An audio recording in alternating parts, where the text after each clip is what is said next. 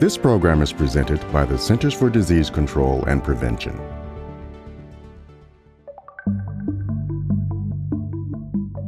This week, MMWR published data highlighting public health threats, both established and emerging. Let's take a look at this week's headlines. First, breakthrough cures for hepatitis C still fail to reach most Americans who need them.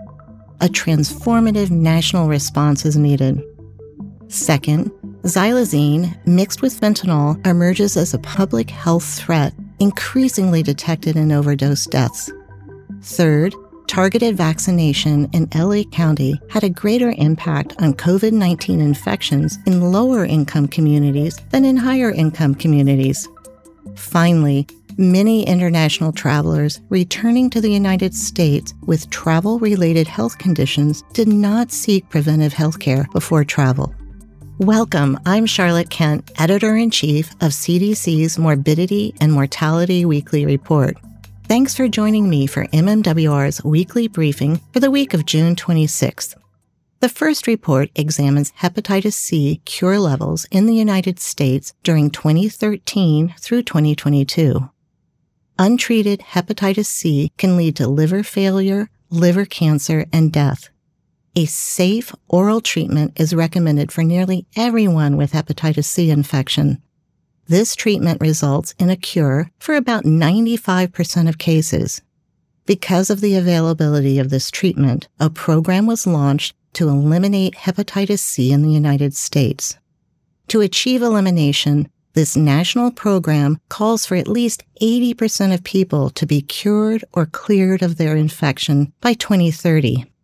This report describes the progress made towards this goal. During 2013 through 2021, among the 1 million people with evidence of initial infection, only about 1 in 3 had evidence of viral cure. Hepatitis C cure levels were low overall and even lower among people without health insurance or on Medicaid. Cure levels were also lower among adults under 40, a group with the highest rates of new hepatitis C infections. Despite the existence of a safe and highly effective cure, hepatitis C contributed to the deaths of nearly 15,000 people in the United States in 2020 alone. These findings highlight missed opportunities to diagnose, treat, and prevent hepatitis C infection. Overcoming these barriers requires implementation of universal hepatitis C screening recommendations, provision of treatment for those with infection, regardless of type of health insurance, and prevention services for people at risk for getting hepatitis C. The second report highlights an emerging public health threat increasingly detected in overdose deaths. Illegal drugs, such as cocaine, heroin, and fentanyl, can be mixed with xylazine, a non-opioid sedative.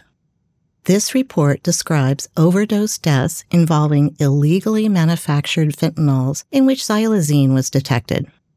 From January 2019 to June 2022, the monthly percentage of fentanyl-involved deaths with xylazine detected increased 276%, from 3% to 11% of deaths. Xylazine detection varied geographically. However, who was affected, what other drugs were involved, and the circumstances surrounding the overdoses were largely similar among overdose deaths involving fentanyls. This pattern was the same with and without xylazine detected. Further research is needed to understand xylazine's effects on people. Xylazine has no known antidote, and naloxone cannot reverse xylazine-related sedation. However, naloxone should be administered, even if xylazine is suspected to be present. This is because xylazine is mainly found in fentanyl products, which do respond to naloxone. Additional medical care should be sought immediately if an overdose involving opioids, xylazine, or both is suspected. The third report describes disparities in rates of COVID-19 by income and vaccination coverage among communities in Los Angeles.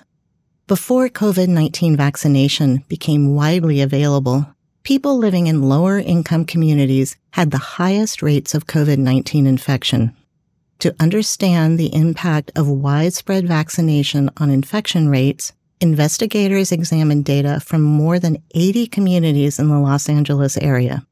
Despite lower rates of vaccination among low-income communities, investigators found COVID-19 vaccination in these communities prevented more infections than in high-income communities. COVID-19 vaccination also decreased income-related COVID-19 health disparities. This study adds to the body of evidence showing the disproportionate impact of COVID-19 on the lowest income communities early in the pandemic.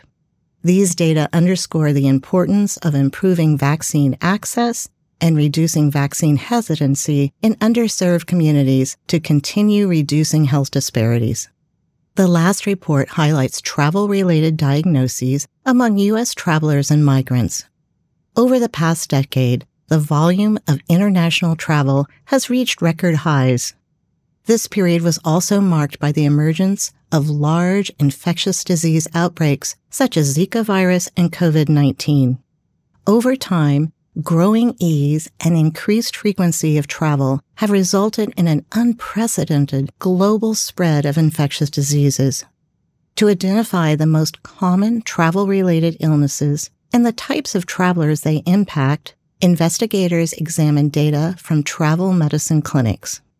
During 2012 through 2021, nearly 18,000 U.S. residents and recent migrants were evaluated by a clinician at a U.S. GeoSentinel travel medicine site. These evaluations yielded more than 25,000 travel-related diagnoses.